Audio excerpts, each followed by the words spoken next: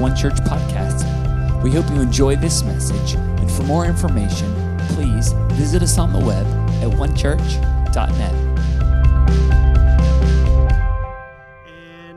If you're just joining us as a guest today, you've come on a good Sunday because we are just beginning a vision series. Actually started last week that's setting the kind of the course for where we're going throughout 2020. And how many of you know if there's ever a year to have vision, it's 2020?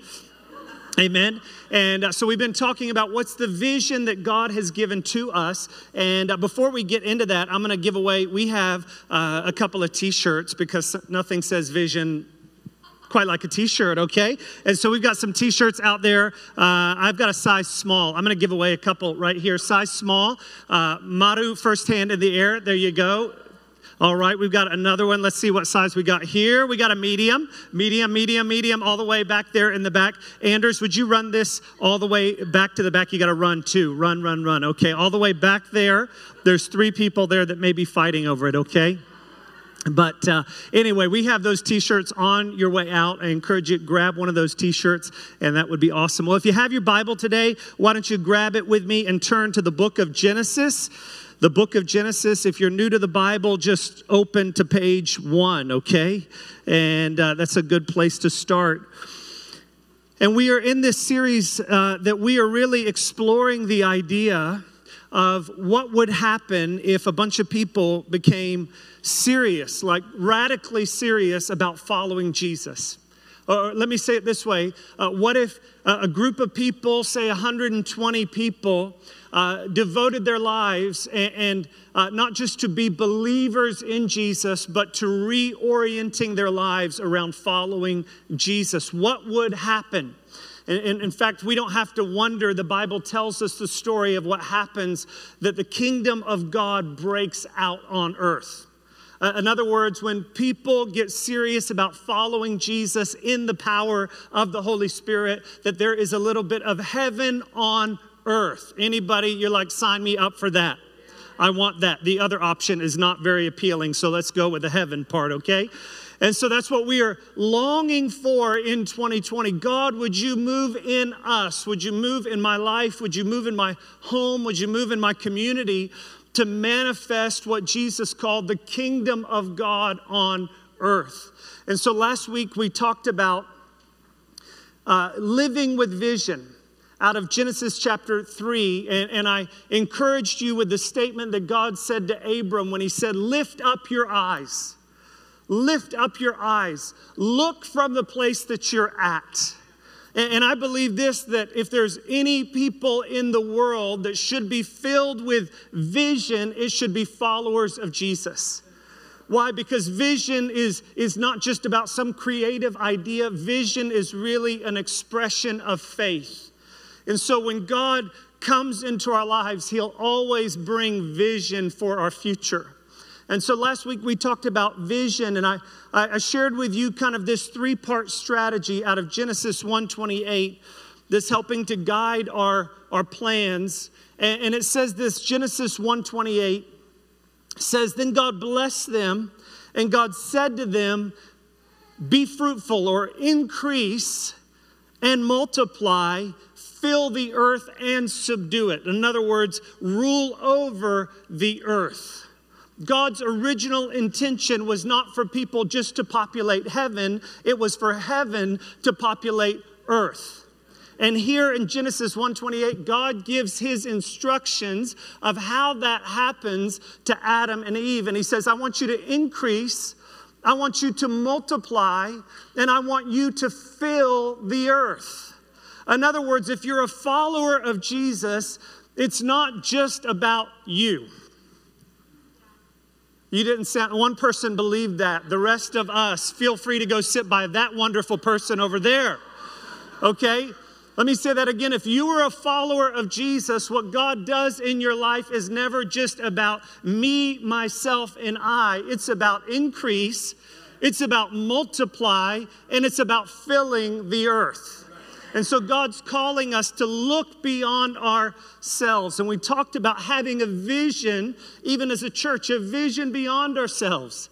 A vision for people that are not yet a part of our community. We don't want to be a church that just exists for those that are already in relationship with Jesus. We want to be a church that loves people that are far from God. That's always looking to people that are far off. Because we were those people at one point in time.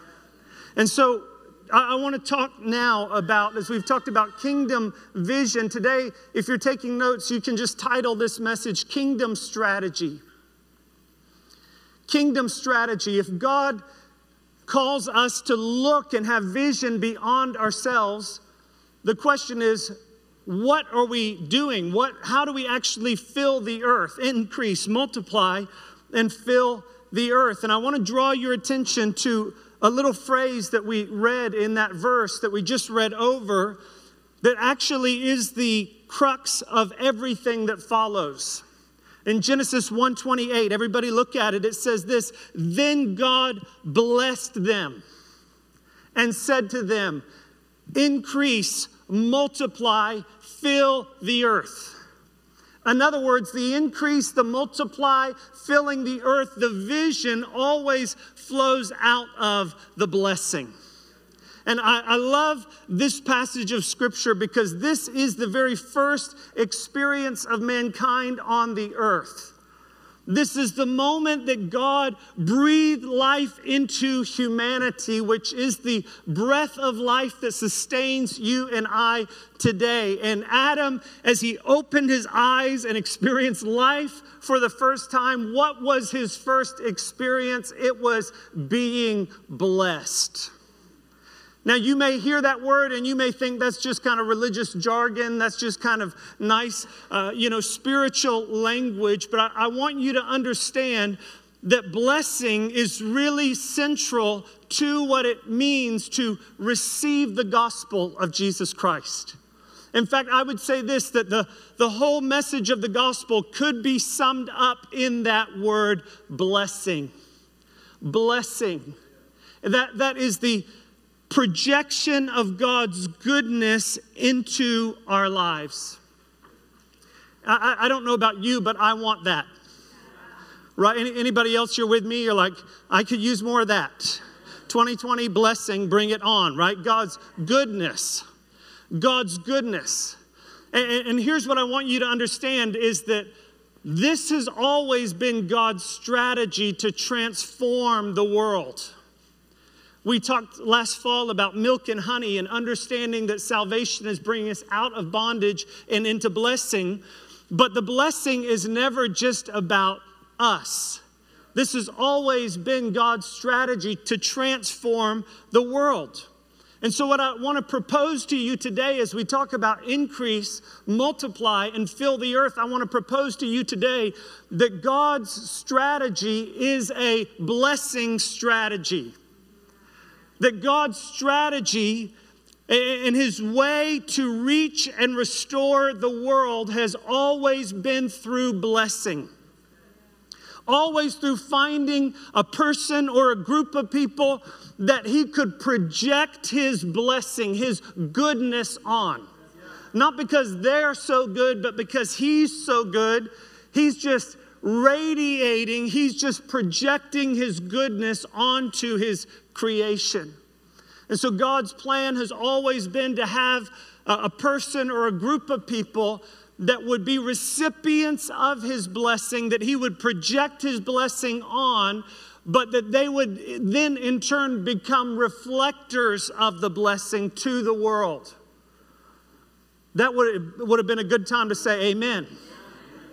That just as God has put his goodness onto you, that it is not just for you to become a spiritual black hole, but that you are to be, you are to reflect. Anybody see the moon last night?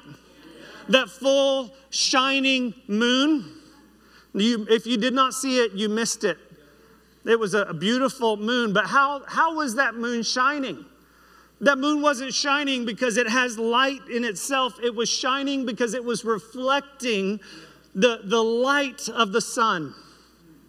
And God calls every single one of us, when he blesses us, when he puts his goodness on our lives, it's always so that we would reflect his goodness to the world around us.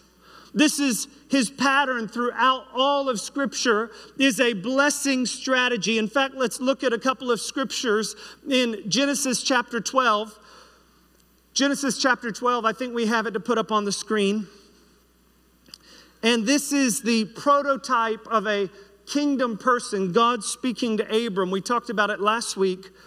In Genesis chapter 12, listen to what God says to him. He says, I will bless you, and you will be a blessing.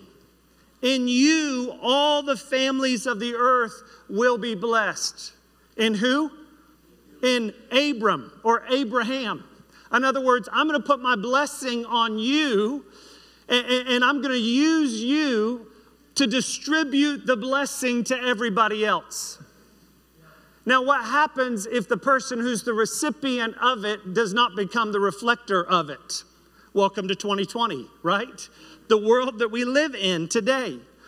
But the Bible says this the scripture says that Jesus came as the son of Abraham, and that he became cursed so that the whole world through Jesus could become blessed. And I love how Luke writes the final account of Jesus' final moments on the earth in Luke chapter 24, verse 50. Have you ever wondered what was it like in the moment that Jesus ascended back up to heaven? How many of you would have liked to have been there at that moment?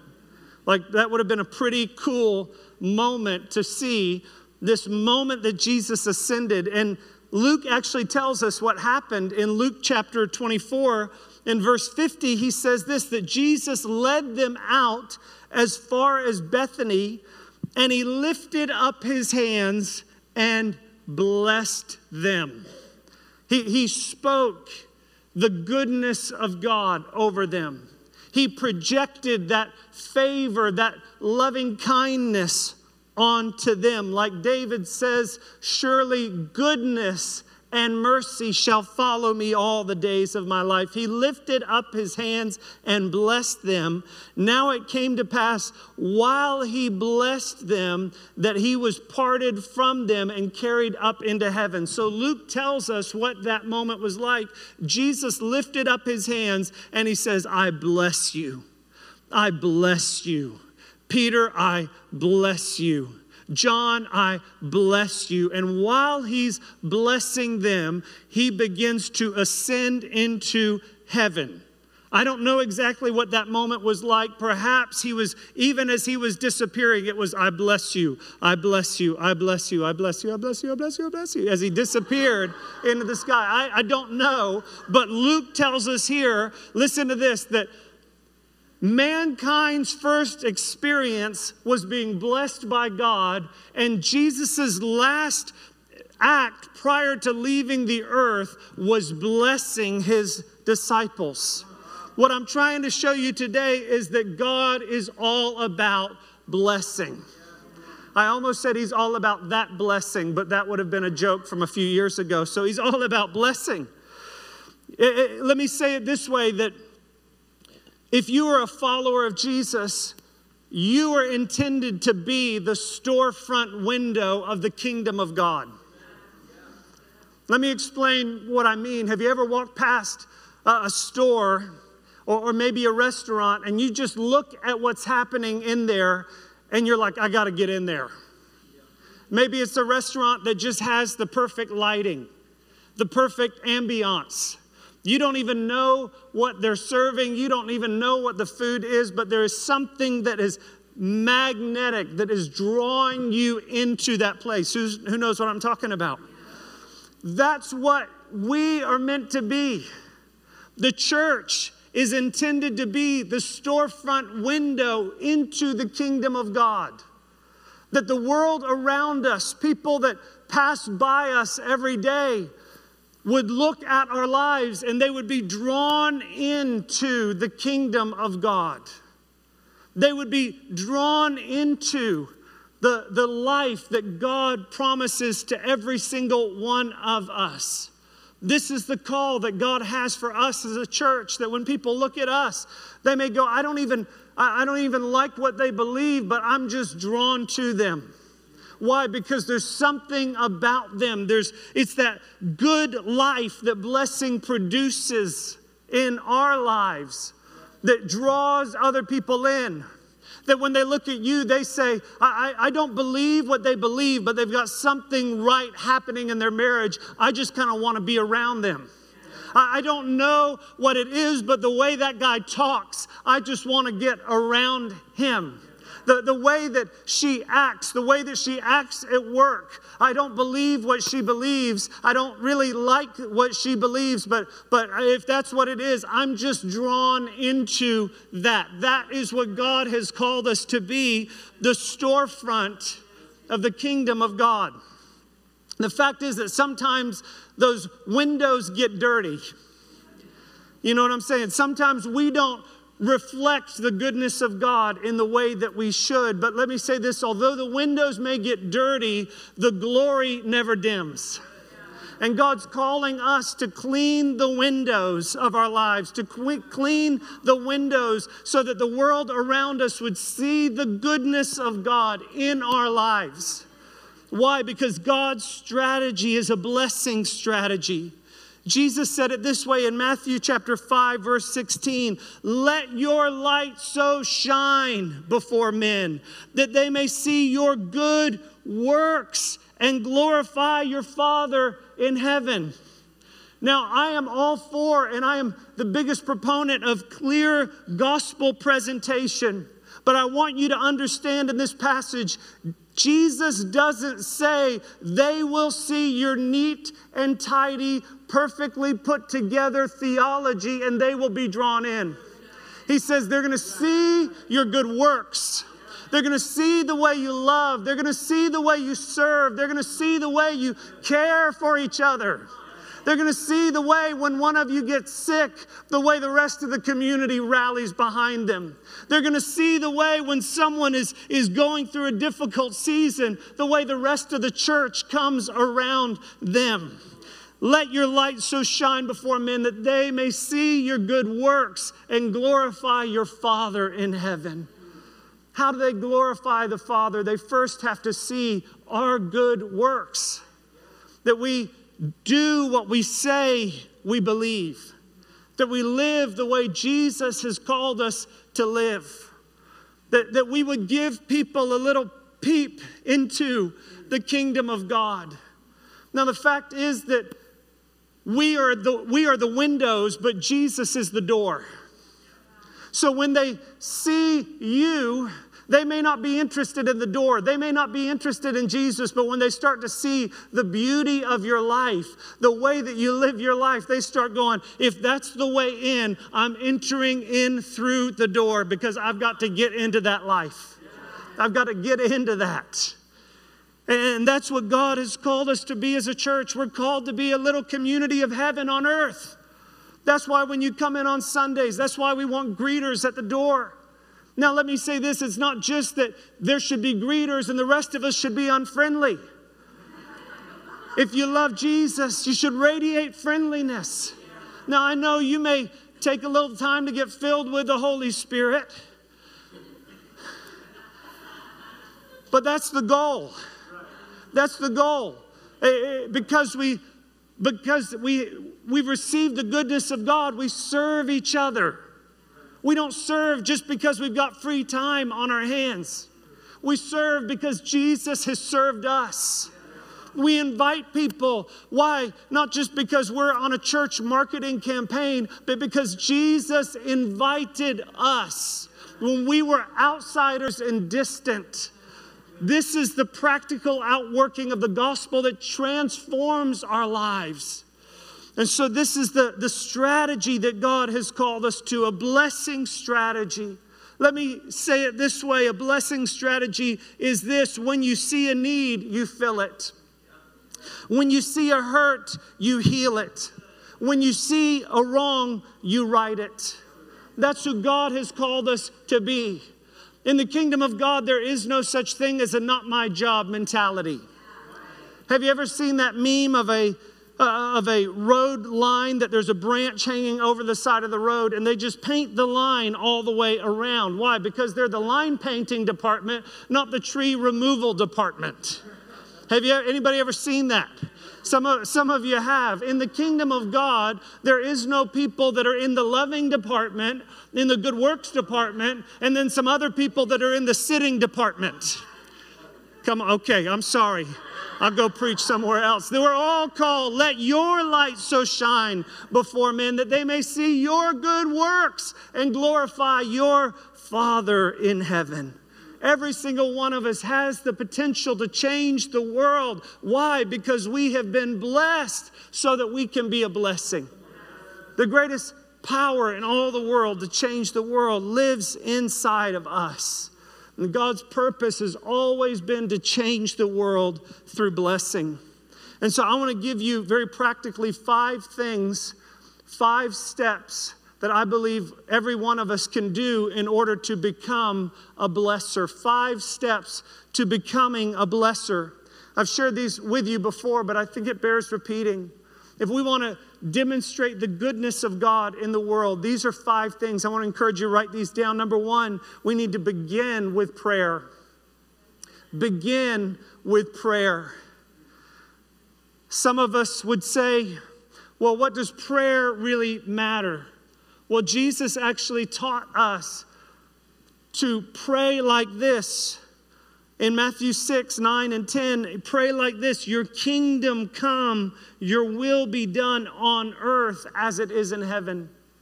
And so becoming a blessing in our world starts with praying. Starts with praying for people. It starts with praying for your neighborhood. You see, being a blessing will move beyond prayer. It's more than prayer, but it's certainly not less than prayer. And if you never start with prayer, you'll never end in blessing. It's the key component. When you begin to pray for people, your heart begins to change towards them. When you begin to pray God's goodness upon them, the Bible says this, that when you speak a blessing over someone, God told Moses, if you bless the children of Israel, I'll put my name upon them. In other words, your words have the power to mark someone with blessing or with cursing.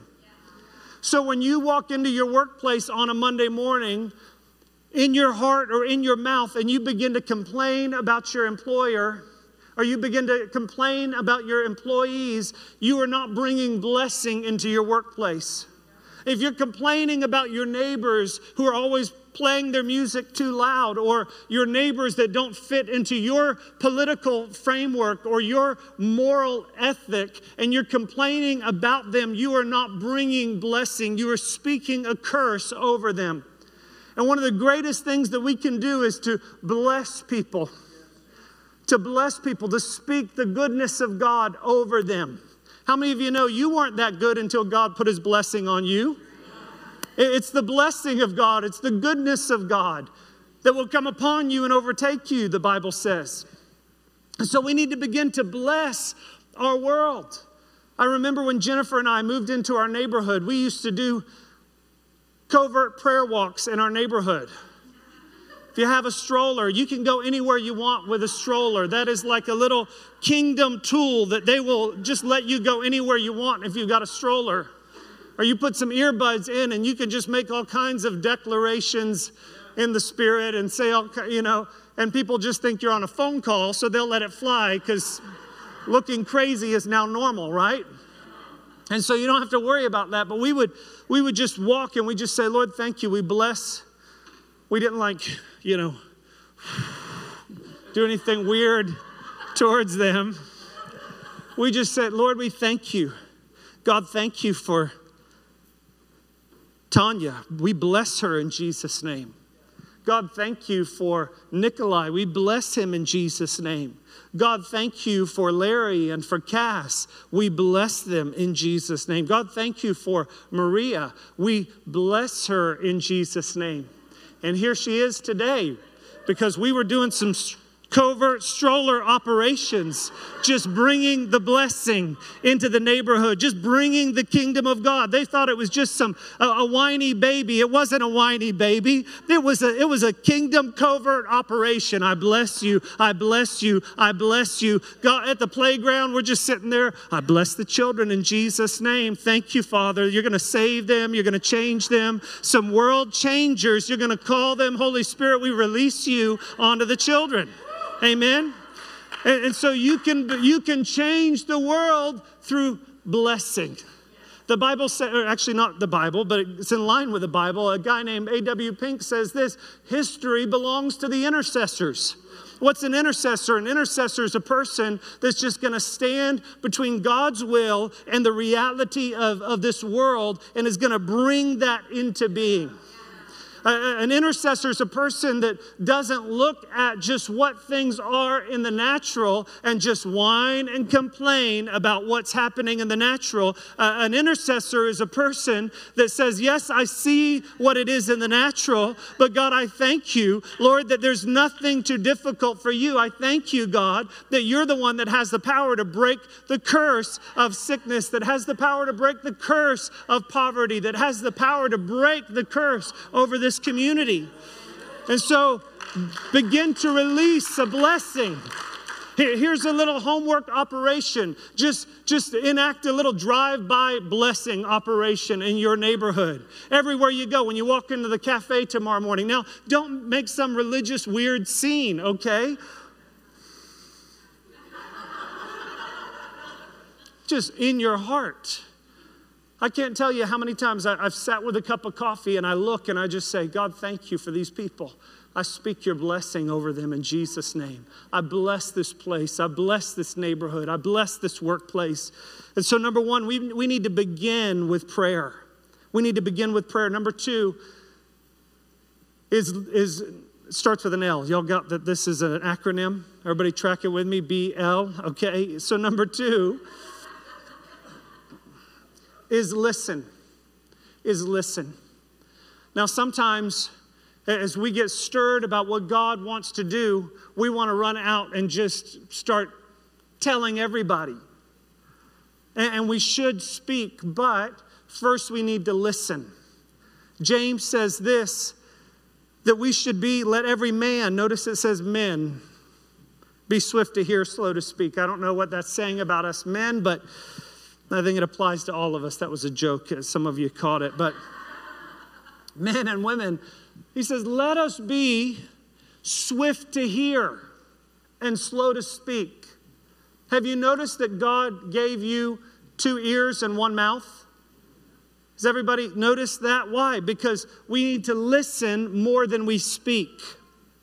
Jesus was a master listener. He loved to listen to people. He always took time to sit and to understand people. I love the story of blind Bartimaeus. Jesus is walking down the road and Bartimaeus is crying out. And Jesus goes to him and he says, Bartimaeus, what do you want me to do for you? Now, we could say, well, duh, Jesus, he's blind. He wants to see. But why did Jesus ask him? Because he wanted to dignify Bartimaeus.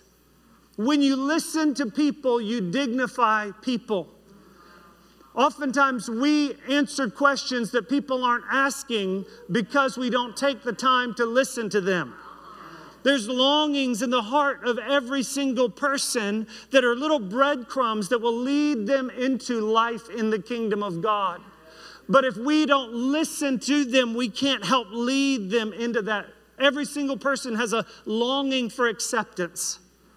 Every single person has a longing for purpose.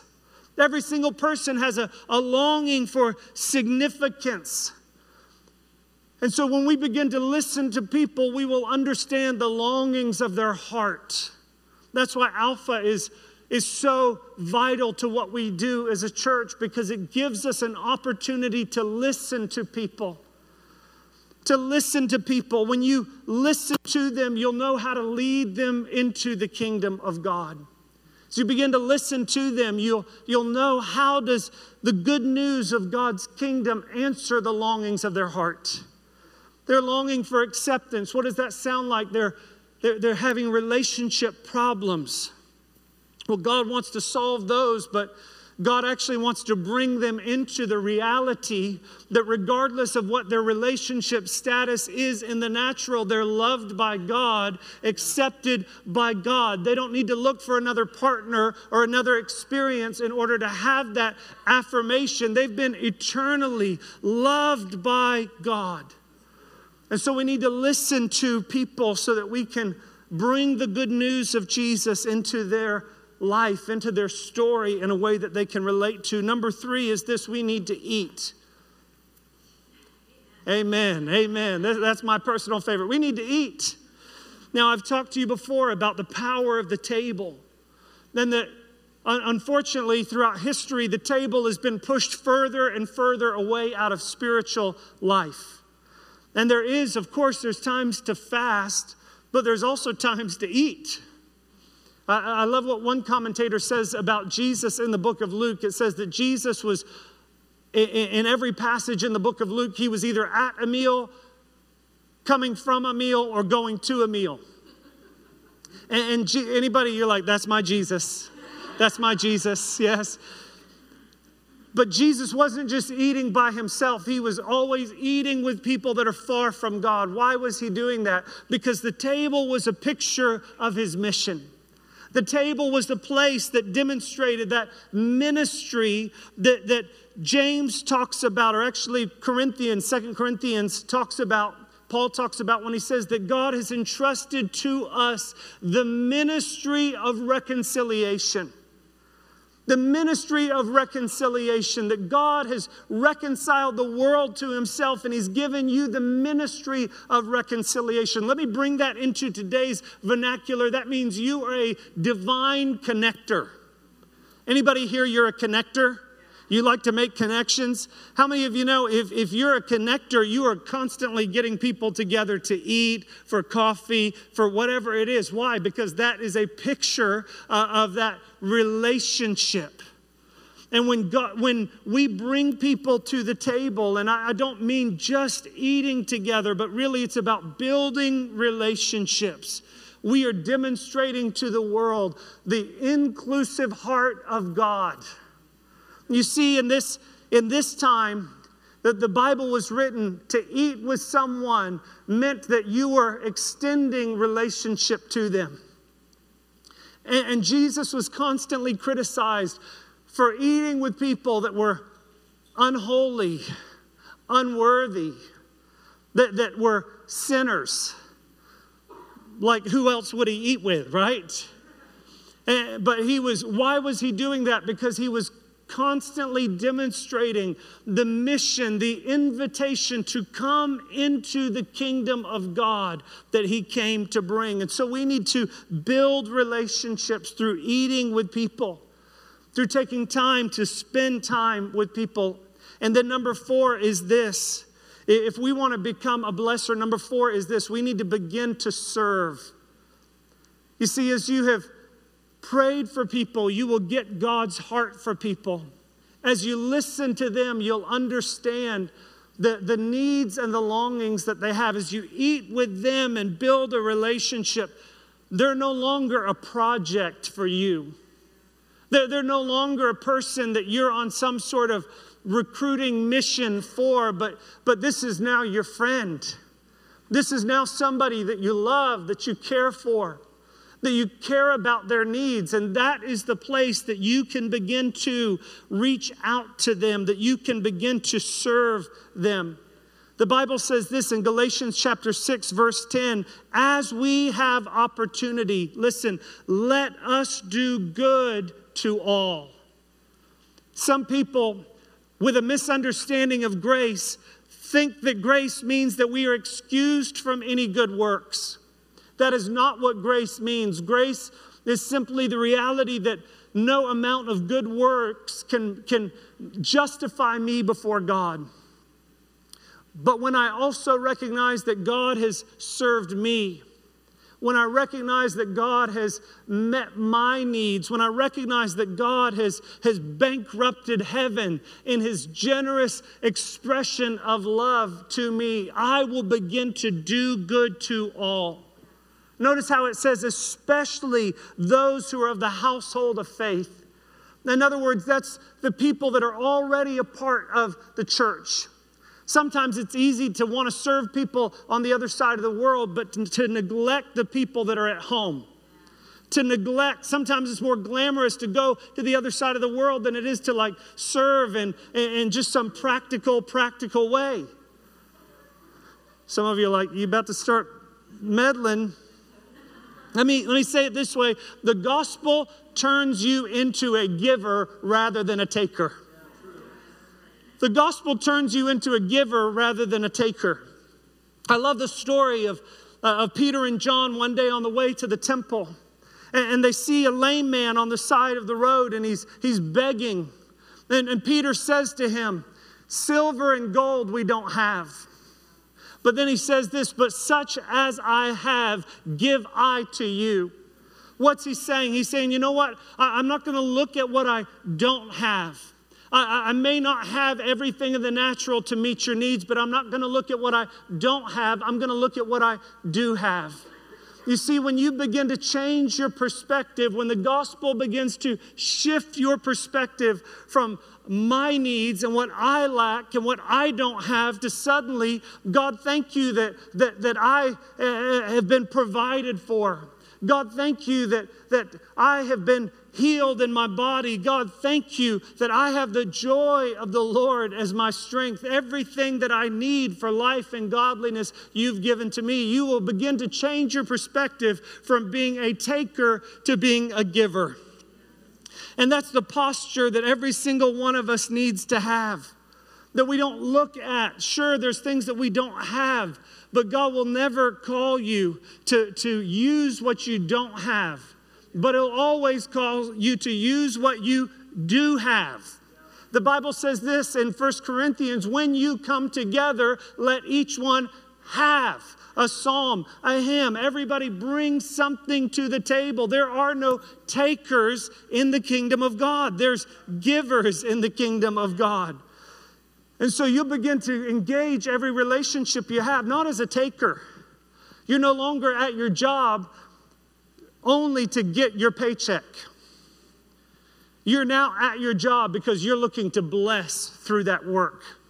You're now in your neighborhood, not just because you found a good deal on a house or a low rent. You're now in your neighborhood because you're on a mission from God to bless, to serve, to meet the needs of your community.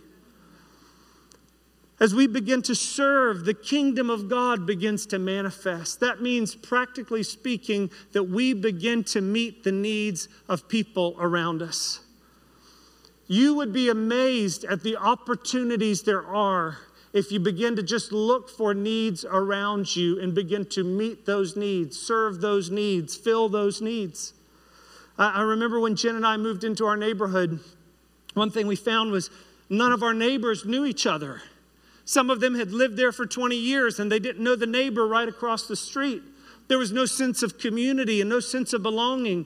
And so we said, well, we're going to start inviting some people over to our house. And we didn't wait for them to come to us. We went over to the Bluebird Bake Shop and bought a bunch of cupcakes, which is like a little piece of heaven with frosting on top, okay? And so we went around and we said, we're new to the neighborhood. I know normally it's the other people that come to us, but we're here because we just want to meet you. We want to know you. We just began to try to bless the neighborhood that we were in. When you walk into a room, you can just give energy into that room. You can just give a smile into that room. That's a simple expression of serving other people. This week is Valentine's. What if, rather than just making your own plans for Valentine's, I'm not saying there's anything wrong with that, but what if you begin to look around and see, is there someone around you that you can bless, that you can, rather than just having your own Valentine's thing, maybe you can give them a Valentine's Day. Amen? We have a movie night outreach coming up. And Marjorie, I know I had you stand last week, but could you stand up again just so everybody sees Marjorie? Right there, Marjorie. Let's give Marjorie a round of applause. Marjorie's putting together some movie night outreaches that the first one's coming up soon. The first one's coming up soon. There's lots of opportunities coming up. And so we're going out and we're just serving needs. We're going to go provide popcorn for people at movies. Like, how easy is that? Right? You don't have to be an evangelist with a PhD in New Testament studies to do that. You just show up, put a smile on your face, and hand out some popcorn. Now, I've told you the story before about the lady in our church in Virginia when during a hurricane that hit that area, power was out, and we were able to get a bunch of ice and hand out bags of ice in the community. And there was a lady that lived in the neighborhood that had never darkened the doors of the church. She wasn't interested in church, but she came and got a bag of ice. And when she went home, her husband said, "What kind of church is this?" She said, "I don't know. It's the kind of church that gives out free ice in the hurricane." He said, "Well, that's the kind of church that I want to go to." And they came, and I remember just a couple of months later, we had every person that had come to the church, had given their life to Jesus through that bag of ice stand up, and it was about 20 people. It was her husband, their children, their family, their friends began to come to Christ through that bag of ice. Never underestimate what God can do through a small act of kindness. Through a small, what are we doing? We're not just do-gooders. We're demonstrating the kingdom of God on the earth. We're demonstrating the kingdom of God on the earth. I love the story that Tony Campolo told about one night when he was in Hawaii. He had jet lag, and he went to a diner at like 3 a.m. because his body was already awake. And he went to this diner, and in this diner, the doors burst open, and a group of girls came in. And he was sitting at the counter, and they sat on either side of him. And these girls were coming in at that night because they had just finished their work. They were prostitutes. And they sat on both sides of him, and they're talking about what's been happening in their life. And one of the girls named Agnes said this, "Tomorrow's my birthday." And one of the other girls said, "Well, what do you want me to do? You want me to bake you a cake? Is that what you're saying?" Just kind of giving her a hard time. And she said, "No, I just thought maybe you'd want to know." She said, "You don't have to do that for me. Nobody's ever done that for me." And Tony Campolo tells, as he heard that statement, he knew what he had to do. And as soon as the girls left, he went to the rough man that owned the diner, and he said, "Hey, does that group come in here regularly?" He said, "Every morning." And he said, the one that was sitting next to me, he said, "Oh yeah, Agnes." And he said, "Yeah, I heard she said that tomorrow is her birthday." And he said, "I'd like to throw her a birthday party. Would it be okay if we decorated this place with streamers and put on just a birthday party for her?" And he said, "I'll get a cake." And the guy said, "No, you won't get a cake. I'll get the cake. I'll bake the cake." And that next morning is that same scene repeated, and the girls broke in. They had gathered every prostitute from around that island, all of Agnes's friends, and filled that place for her birthday party. And when she came in, they sang happy birthday, and after they were done, Tony Campolo, being a pastor and not really sure what else to do in an awkward moment, said, "Let's pray." And so he prayed, and when he was done, the owner of the diner said, "What did you say you are?